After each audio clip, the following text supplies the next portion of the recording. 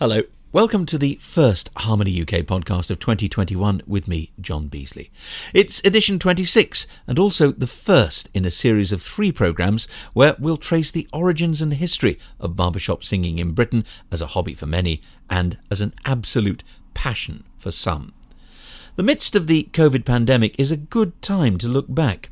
With singing together pretty well banned through most of 2020, barbershoppers in Britain as elsewhere have been facing an existential challenge. And we've responded in novel and imaginative ways. Hello! Good evening and welcome to the first ever Babs Live. We are James and Chris, and we're going to be with you all the way through the evening, chatting to our special guests and introducing some of the best of British barbershop.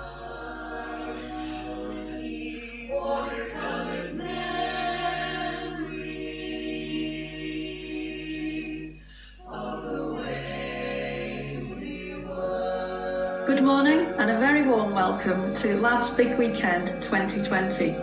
And a special hello to those joining us from all around the world. Every Tuesday night we meet online, and together virtually we spend a little time. We talk about our day and share the ways that we have tried to keep ourselves sane. Everybody, thank you very much for coming along this evening. It's a really exciting time for us.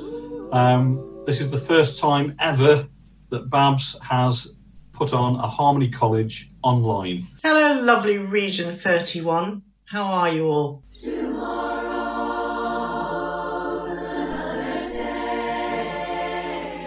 It's been a funny old year, there's no denying it. But you know what? It's thrown up some really amazing opportunities as well.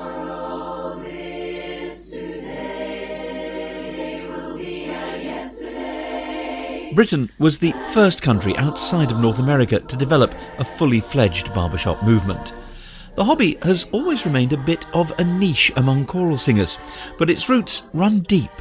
So how did we get here? The old song, the old song, the good old song for me.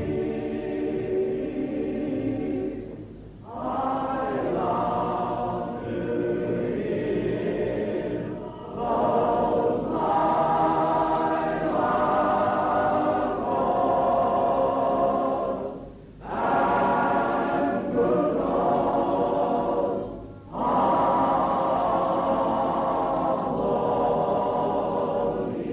Preserved in the archives of the British Association of Barbershop Singers, a recording from 1973, and the first national gathering of clubs and singers in Crawley in Sussex. That meeting was the culmination of almost 15 years of dogged endeavour by one man. His name was Harry Dancer. He was a powerful advocate for the joys of close harmony singing. He wanted the UK to share his passion, one that, in a written memoir, he tells us, he'd first experienced at a very early age. I was born in London's East End in the naughty 90s, the era of gaslight, horse-drawn carts, trams and buses, before the advent of cinema, radio and what have you. From the time I first warbled a note, I just loved to harmonise. The fourth eldest of a family of 11, we, like many other families in those times, found life tough, but were nevertheless happy and close-knit, and loved to sing. I carry a vivid memory of barbershop quartets appearing on the music halls at the turn of the century, and the thrills I experienced when listening to the seventh chord.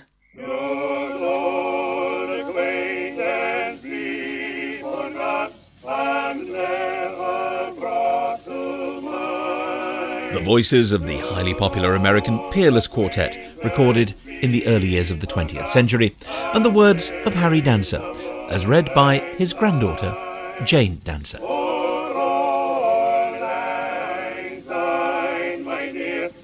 My grandpa wrote some memoirs before he died, and they're fascinating. And although I've had them here and I've looked at them before, I've never read them in quite such detail, I guess, and piecing all the things together with the photographs and that sort of thing. And they're a fascinating snapshot, not just of music, but of a time in a life, really. It's a different life.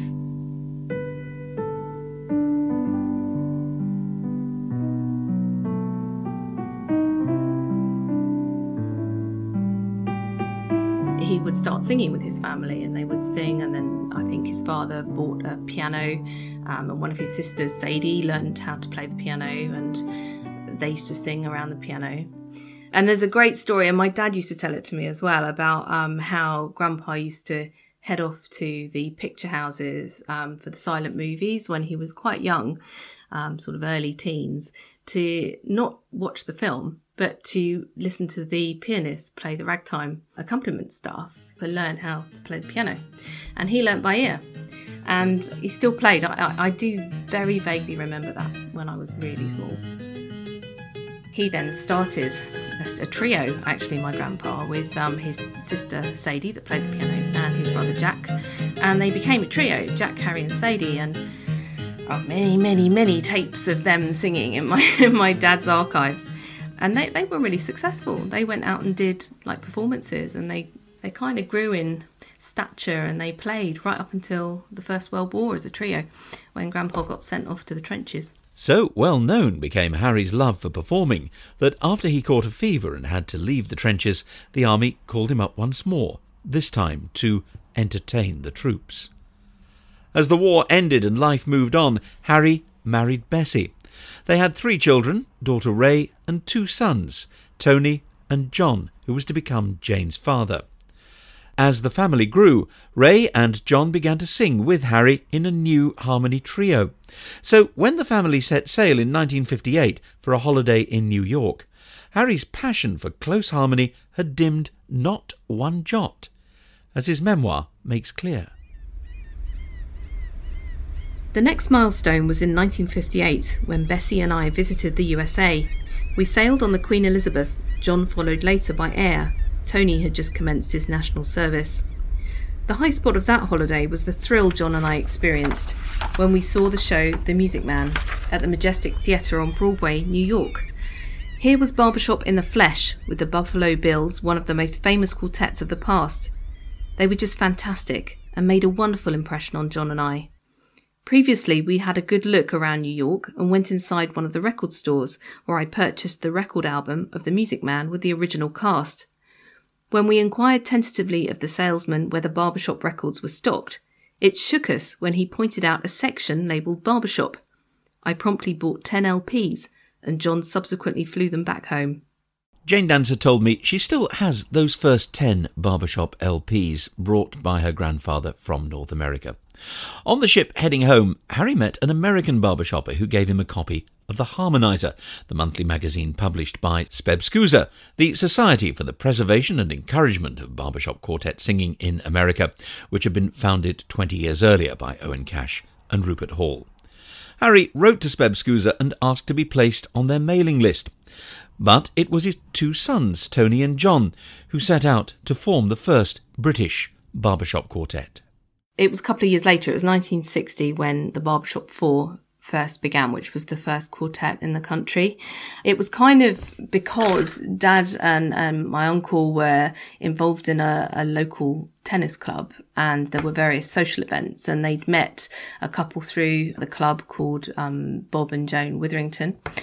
Bob Witherington became one of the quartet members of the Barbershop 4, and then through various social things they ended up meeting David Steele, who was the 4th member of the quartet, and they had an evening where they were listening to music. They were looking at singing from sheet music, looking at harmonizer stuff and that kind of thing. And that was kind of the beginnings of the quartet and the Barbershop 4. And Mum tells me that they used to rehearse every Saturday night at different houses of the 4 quartet members, and they became quite well known locally. They were doing singing and such forth. Do you know what sort of things they were singing at the time? Well, I get the impression from what I've read that Grandpa was being sent sheet music as well as harmonizer, and they had sheet music to sing from. And I can read you some extracts from Grandpa's memoirs, because they are in there. It is in there, but Yes, they were singing hospitals, fates, events locally, that kind of thing. And the three songs that were listed were "Hard Hearted Hannah."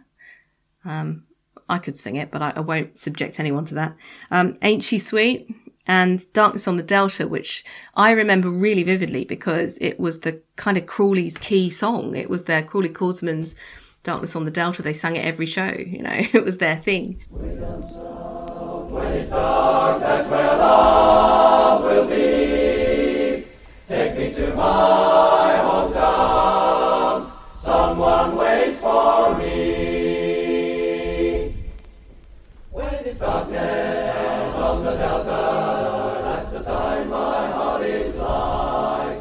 When it's darkness on the Delta, let me linger in the shelter of the night. Hills of cotton all around me. The Crawley Chordsmen singing "Darkness on the Delta" back in 1975. We'll return to the formation of that Crawley chorus in just a moment. For though Harry Dancer may have been the first, he certainly wasn't the only Brit to travel to America and be bitten by the barbershop bug. Well, in 1962, I played with a jazz band for a number of years, a Dixieland band. I played clarinet, and we were professional, and there was a big trad boom in Britain, if you can remember about that time, late 50s, early 60s. And we were lucky to get a trip to the States. It seemed like a pretty good idea at the time. In those days, the rules said that for every British band that toured the United States, an American group would have to come over here to entertain us. So they got Bob Walker and his fellow jazz musicians, and in return, we got Ella Fitzgerald. Bob was eventually to become a leading light not only in the Crawley Chordsmen, but also in what became the British Association of Barbershop Singers. But it might not have happened at all had Bob Walker not decided after that tour with the jazz band that America was where he wanted to find a permanent job. I'd been there just a few weeks, and I got a job up in Niagara Falls with a chemical company, because I degree in chemistry. And I'd only been there for a few weeks, and I saw these four guys standing there in the sales department, and they were singing this music, and it just hit me between the eyes. And I sidled up, and they saw me there, and they said, "Oh, would you like to do you sing?" And I said, "Well, a little bit." And they brought me in, and they were singing "Goodbye My Coney Island Baby," but with the words all changed to one of their chemical products that they were trying to sell. I think it was trichloroethylene. They were singing "Buy me some trichloroethylene," and so on, instead of "Goodbye My Coney Island Baby." Well, as happens to all of us pretty much in barbershop, we hear that sound and we think, wow, what's that? I've heard a lot of music in my time, but I've never heard anything like this. I want to be part of that. And so they asked me would I step in, and they were woodshedding. They were making it up as they went along. And having been a jazz musician, I was familiar with improvisation. And I just stood in and took over the tenor part and really enjoyed it, and didn't realize that my life was going to change from that moment onwards. Some years later, Bob was transferred to Houston, Texas, where he ran into Bob Markson, a tall Texan and a bass singing with the local Spebscusa chapter, who invited him to come to one of their rehearsals. I'm stepping out all dressed up tonight.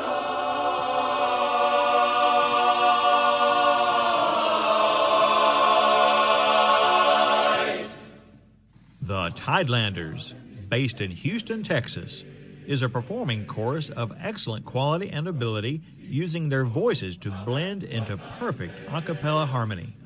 Founded in 1946, this performing arts organization is one of the oldest in the city of Houston.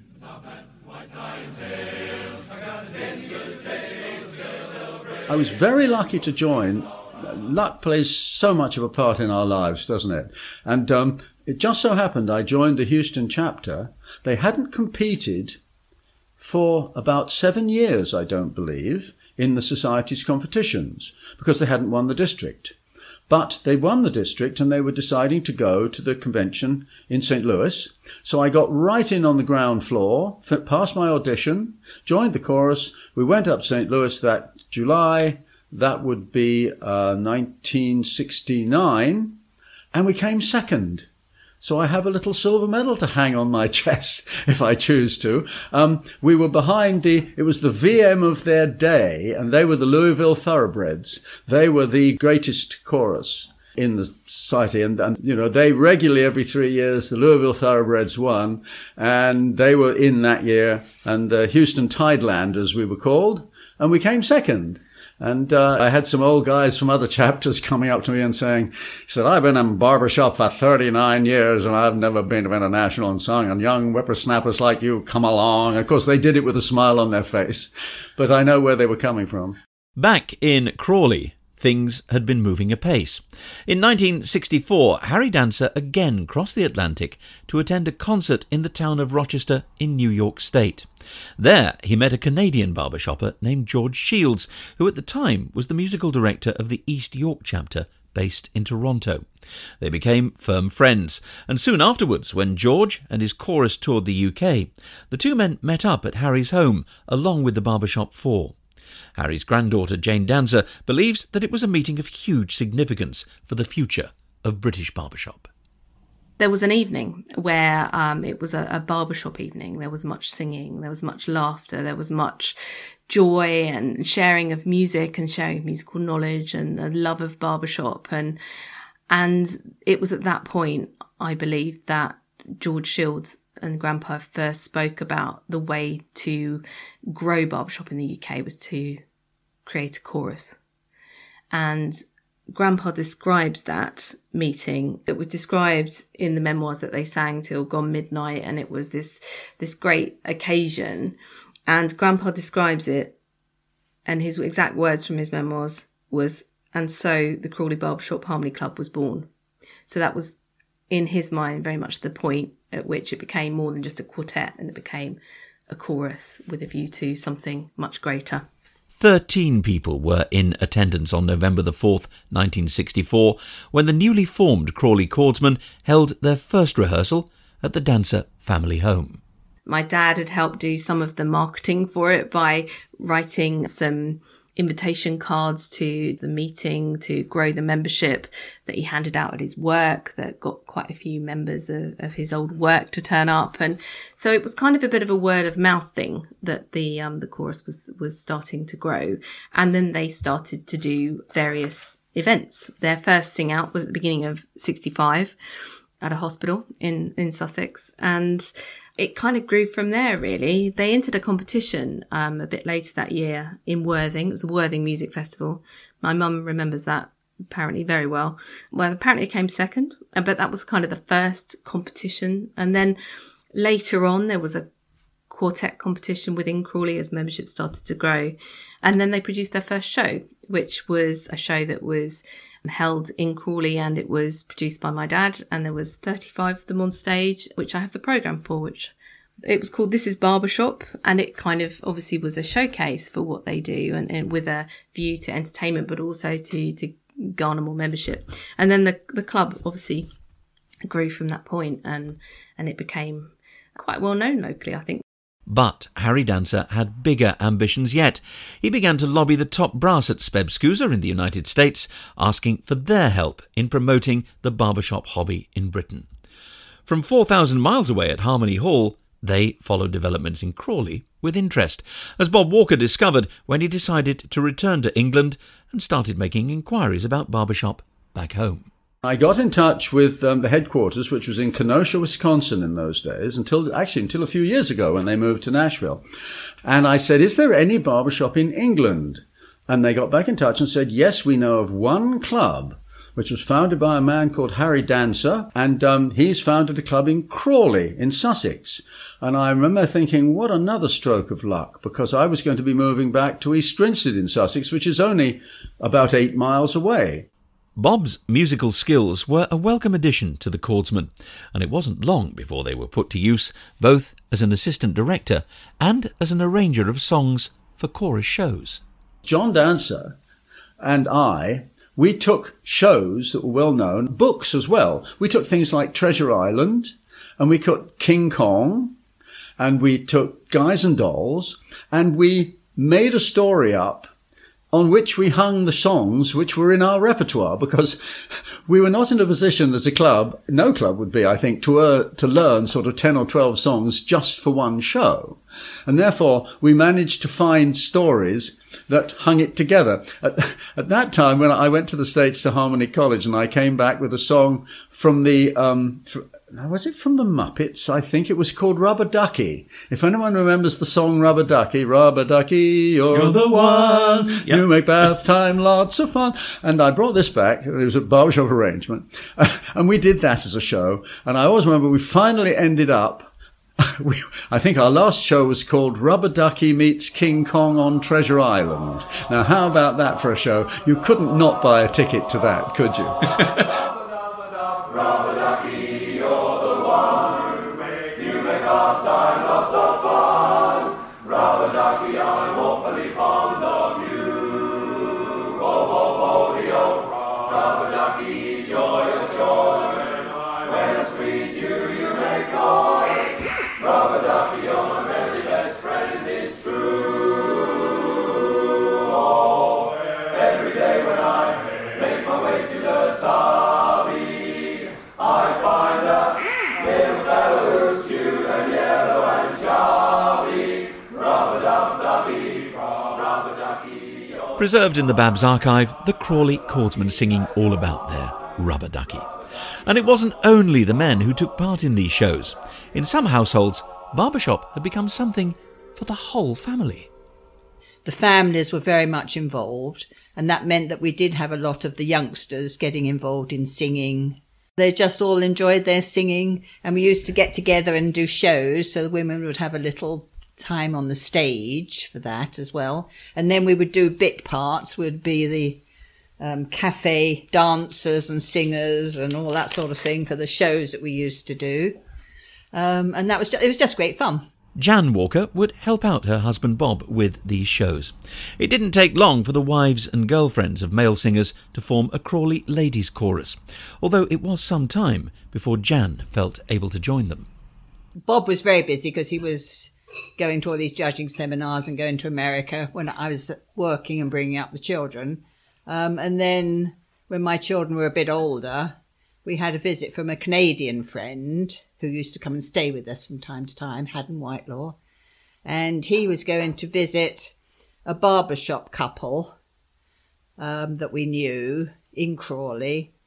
And he didn't have a car, so he said, could I drive him over? But he said they've got about 4 children and him, and he didn't really think it was right to invite me to the meal that he was going to. So I said, oh, actually, that's fine. I'll drive you over. And Crawley Ladies meet just round the corner. And, of course, I knew all the wives and people that had joined Crawley Ladies. So I said, I'll just pop in and listen to them singing. And then I'll pick you up when you finished. I'll come round about 10 o'clock or something and pick you up.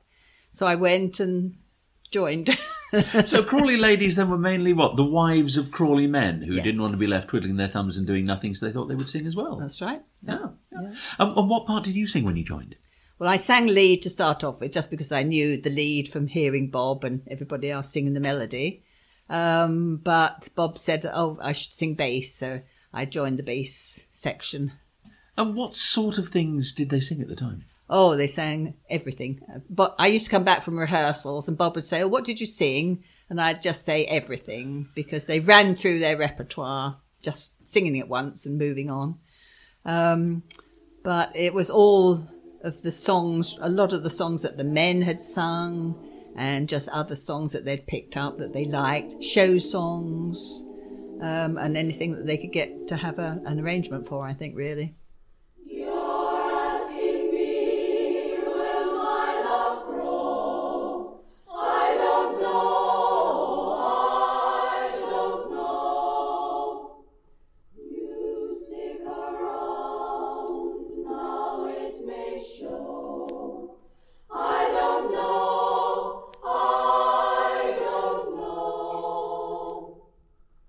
Something waiting on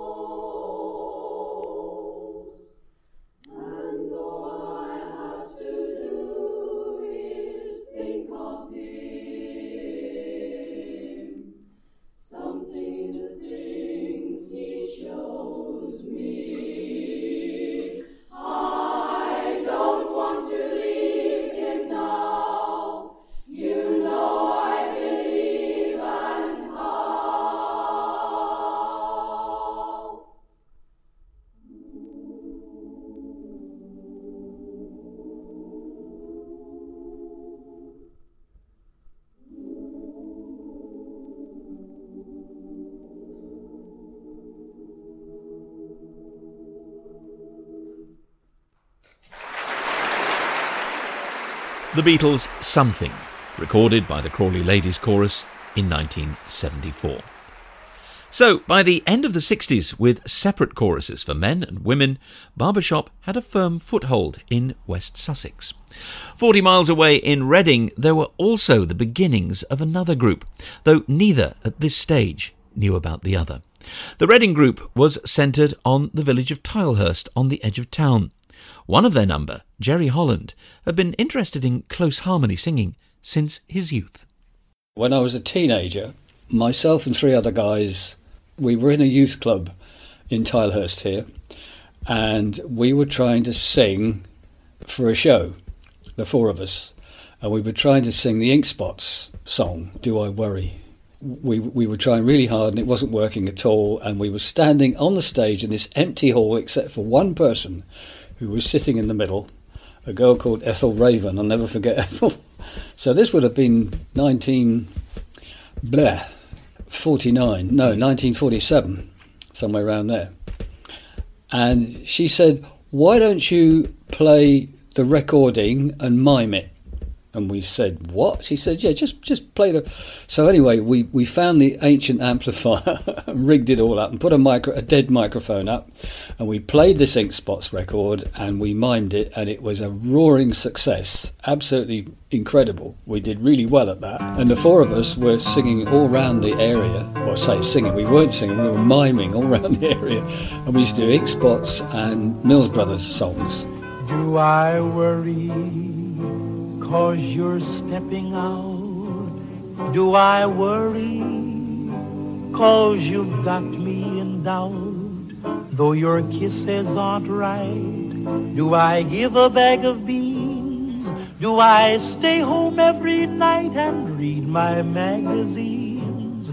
Am I frantic? Miming to the Ink Spots clearly left an impression on the young Jerry Holland, even as he later joined the RAF, learned to fly, and then took a job as an airline pilot with BOAC, the forerunner of British Airways. On a trip to Toronto, he too found himself in a record shop buying a Barbershop LP. And when, through incapacity, he was signed off work for 6 months and looking for something to do, he soon discovered that those mimed performances of long ago hadn't been forgotten by neighbours and friends. The original group that we were singing with, we used to call ourselves the Red Ink Spots, would you believe? and we belonged to a group called the Triangle Players, which is from up in Tilehurst here. And so I thought during this 6 months sick leave that I'd got, I'll rejoin the Triangle Players, which I did.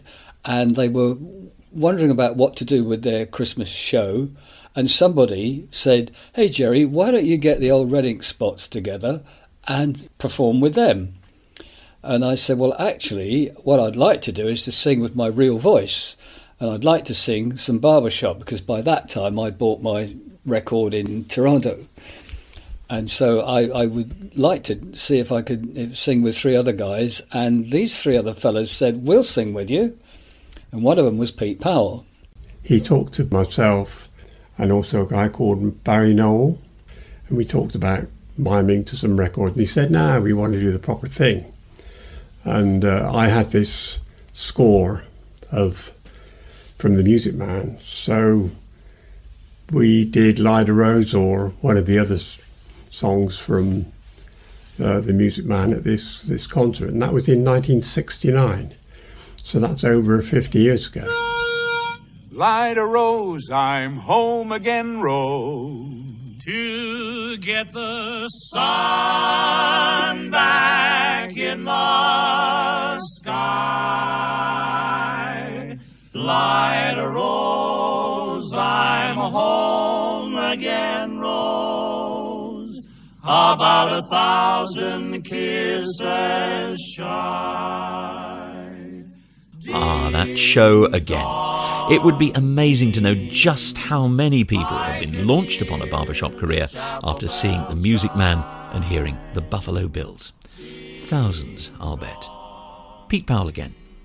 We were a group of about 6 for quite a while from 1969, and we called ourselves the Minor Chords after a line in the old songs.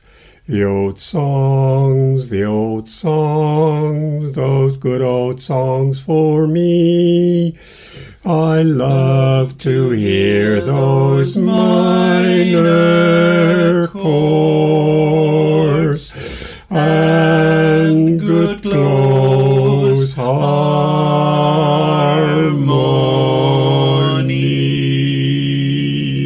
Yes, well, sometimes you just can't help but join in.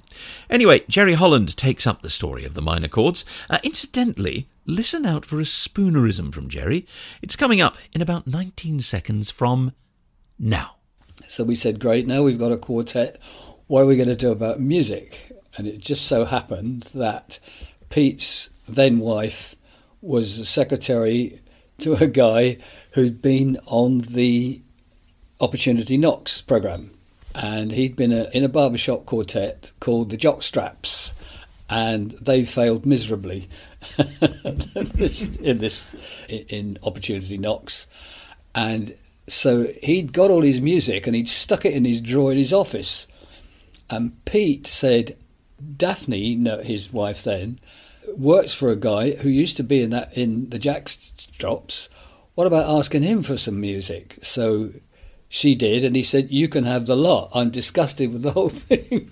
And so that's how we started. They were some simple songs like After Dark, Nellie Dean, Sweet Adeline, Maggie and the Sunshine of Your Smile I've got written down here. We did as part of a musical concert we did back in April 1971 in Reading Town Hall. That was our repertoire. And how did it go down with audiences? Were they? I presume to a lot of them it must have been fairly new, wasn't it? Well, I've actually got in front of me the newspaper report in the local Reading paper. Calling themselves the Minor Chords, a little singing group introduced the American style of singing old ballads in close harmony in the modern idiom.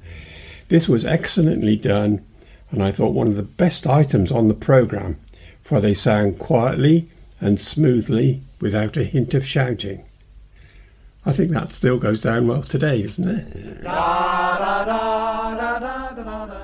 Here they come with the sunlight on their trumpets. Here they come with their banners waving high. In my throat there's a lovely sort of feeling, and a bright gleam of pride in my eye. Here they come with their clarinets a-wailing. Here they come marching bravely up the square. And I know in a moment I'll be cheering, and my fine Sunday hat will be high in the air for the new Ashmolean Marching Society and Students' Conservatory Band.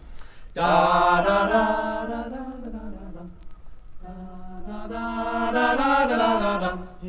A rare recording of the Minor Chords singing the new Ashmolean Marching Society Band, made during their swan song performance at the first Babs Convention in 1974.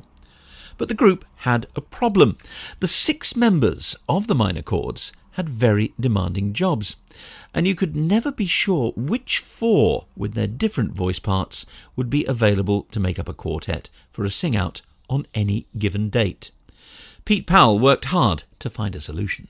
We had a system whereby people like myself and Barry, who were relatively musical, we both learnt several parts to maybe different songs. We didn't necessarily learn 2 parts to the same song, but we learnt baritone in one song and tenor in another song, and maybe lead in a third song. So that with the quartet that we actually had, we'd have some kind of repertoire. In fact, I seem to remember, this is the days before computers, having a punch card system, and that I had cards, say a card for each song and who sang which part to that song. So I'd have a stack of these cards, and I could put a needle through holes that were punched in the cards, and out would come the songs that the 4 of us could sing with the 4 parts. So if you had 4 people, you would know what repertoire?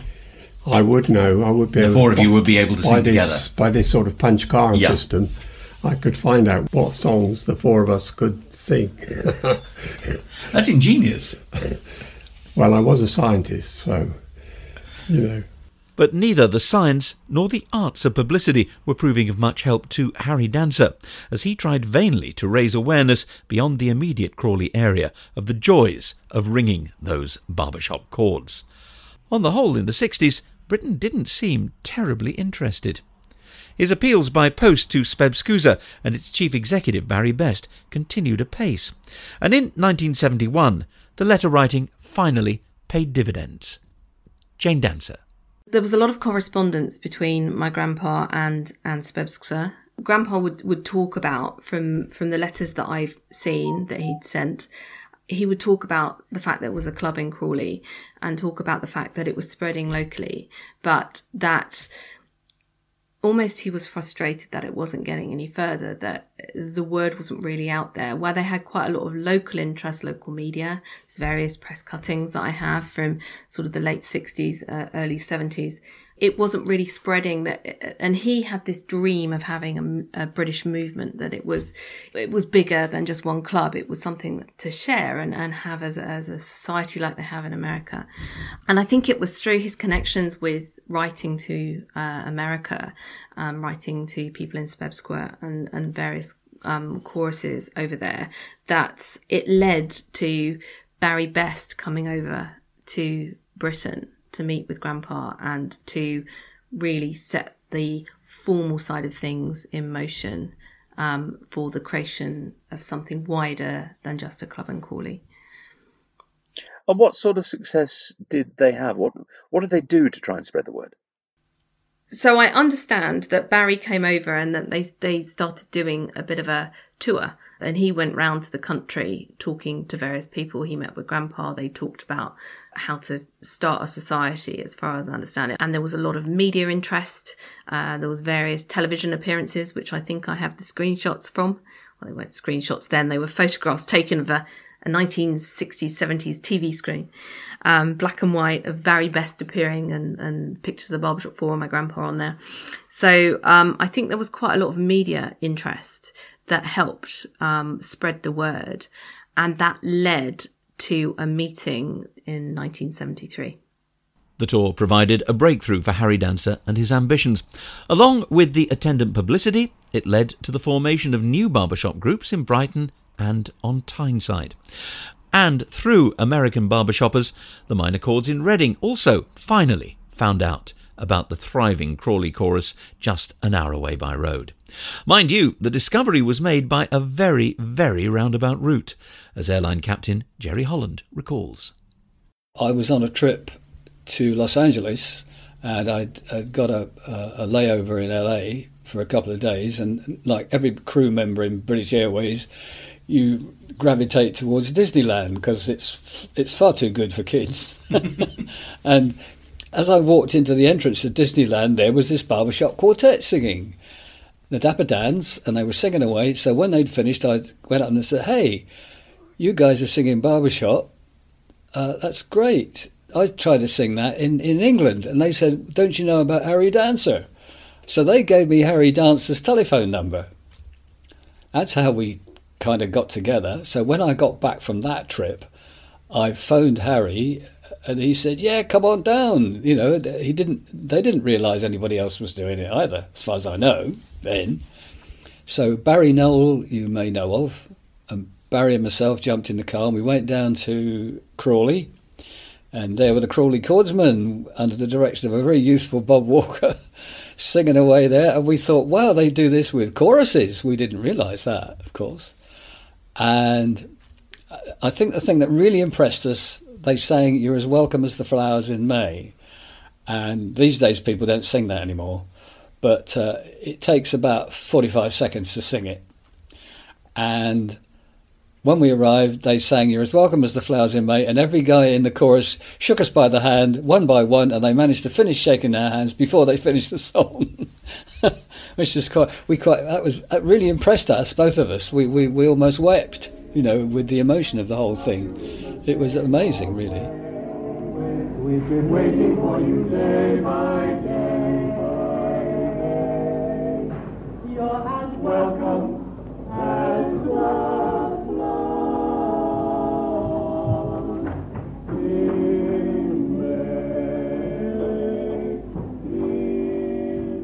And so the stage was set for that meeting in 1973 of barbershoppers from around the country. By that time, there were 4 fully fledged men's barbershop clubs in England, Bournemouth having joined the others in Tyneside, Brighton and Crawley. The meeting was arranged by the Crawley Cordsmen, and it was held at the Hazelwick School on the Saturday of the Springbank holiday weekend, the 26th of May. Bob Walker remembers the day well. We'd had what was called a get-together in Crawley in 1973, and it was like a mini convention. And I always remember the Tyneside Club came down in their bus and went back on the same day. And don't forget, we didn't have an awful lot of motorways in those days.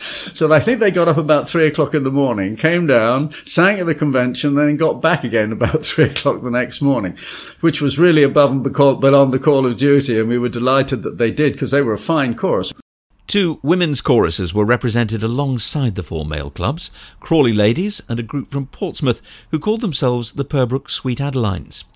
Sadly, there's no professional recording of the event, but an amateur recording of the welcome address from Harry Dancer is preserved in the Babs archive.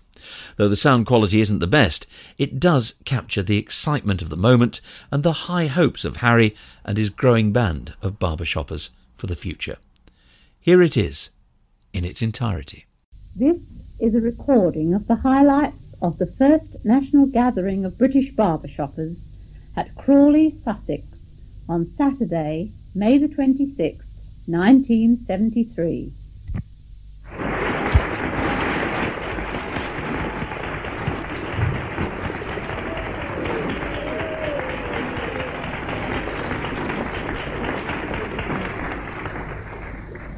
Ladies and gentlemen, this is indeed a memorable day, and one that will go down in the annals of British barbershopping history.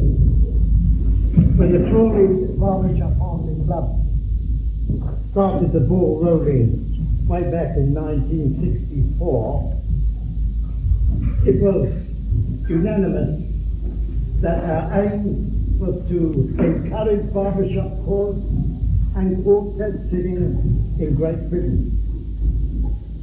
For many years, we found the going very hard, but now it gives me a thrill of excitement to realise that our ambition has met with some success, because now there are barbershop clubs started up at Tyneside, Brighton Home and Bournemouth. Indeed, it goes further than that. The ladies, bless them, are proving they have a love of barbershop. And the Purbrook Sweet Adelines paved the way, followed by the Crawley Sweet Adelines, and I understand that Tyneside has formed a ladies group, and Bournemouth are following suit. We're now waiting to hear news of the Brighton Bell.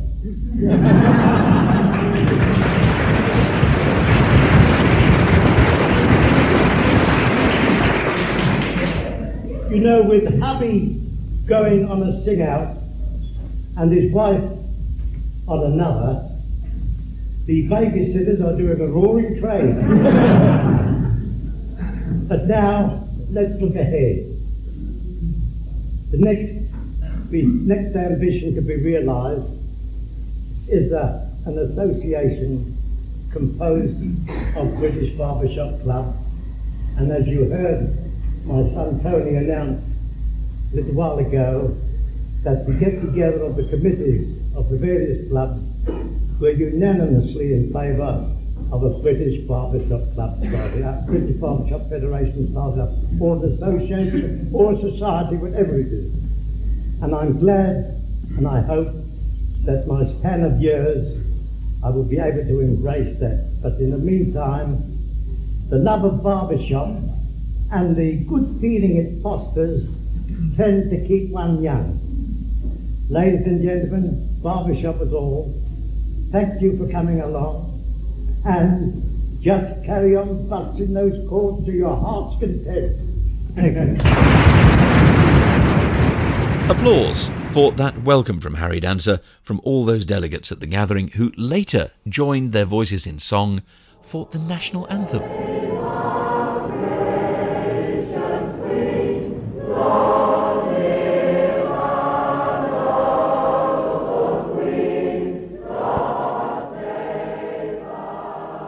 Afterwards, Harry wrote about that day to his Canadian friend George Shields, the man who'd advised him to start a chorus in the first place. Jane Dancer has a copy of that letter. The first national gathering of British barbershoppers on Saturday the 26th of May turned out to be one of the most fabulous days in British barbershopping, and one that will always be remembered. When you get members of 4 clubs woodshedding, I felt I was once again in Toronto. It just did my heart good to listen and share the sheer joy of it all. Presentation time brought me some surprises. I was presented with a lovely plaque from the Spebsquisa with an accompanying letter from Barry Best through the medium of Chuck Odom of Brighton. I was really touched. Then followed a beautiful illuminated address presented to me by Don Amos on behalf of the Cordsmen of Crawley, plus a lovely silver-plated rose bowl suitably engraved from the club. Then a bouquet to Bessie and a large teddy dressed in the uniform which will be adopted for the visit of the chaps to Canada, named as Harry the Barry. With Bessie, John and Tony at my side on the stage, I was so emotionally affected I found it difficult to express my thanks, and Bessie was in tears. As I say, it was a really memorable day and one which will ever stay in my mind. All was now set for the launch of Britain's first barbershop organisation. 1974 was to prove to be a memorable year. We'll examine how that year unfolded in our next podcast. But in 1973, there was one treat still to come for the Crawley Cordsmen, that trip to perform in Canada with George Shields and his East York chapter. Bob Walker has one particularly fond memory from that journey. We did a concert in a place up in Toronto called Ontario Place, and it was a theatre in the round outside, so it had a cover and it had seating around, but it was open to the air, open to the park around it. And a wonderful quartet sang on that convention, which I remember. They were the 1973 American champion quartet called the Gentleman's Agreement. And they were singing away, and a duck from outside flew in, hit one of the baffles above them, and fell, only stunned as it turned out, right in front of them when they were singing. They didn't miss a beat. They just carried straight on singing, and as they were singing, one of them picked it up, made sure it was okay, and launched it off, and it flew back out again. I always remember that is true stage presence, to be able to carry on under those circumstances. Bob Walker with The Duck That Got Away. And that's it for this 26th Harmony UK podcast, the first of 3 dealing with the history of British barbershop. If you'd like to know more, then you'll find longer interviews with both Jane Dancer and Bob Walker on the Harmony UK podcast page on SoundCloud. I've added links to that SoundCloud page to our Facebook and Twitter pages at Harmony UK Podcast. And that's also the place to go to find a range of photos, pamphlets and press cuttings from the early barbershop years. Do look out for the next exciting instalment of the story of British barbershop to be published during February in our next podcast. In the meantime, my thanks to all the voices that you heard, to Jane Dancer, Bob and Jan Walker, to Pete Powell and Jerry Holland. Do rest assured that all the contributions you heard were socially distanced, with those recorded during lockdown taking place over the internet. A big thank you for archive material to the British Association of Barbershop Singers, to Rod Butcher and to eBay. Yeah, it's amazing what you can find on eBay. And of course, my special thanks to you for listening. From me, John Beasley, for now, bye-bye.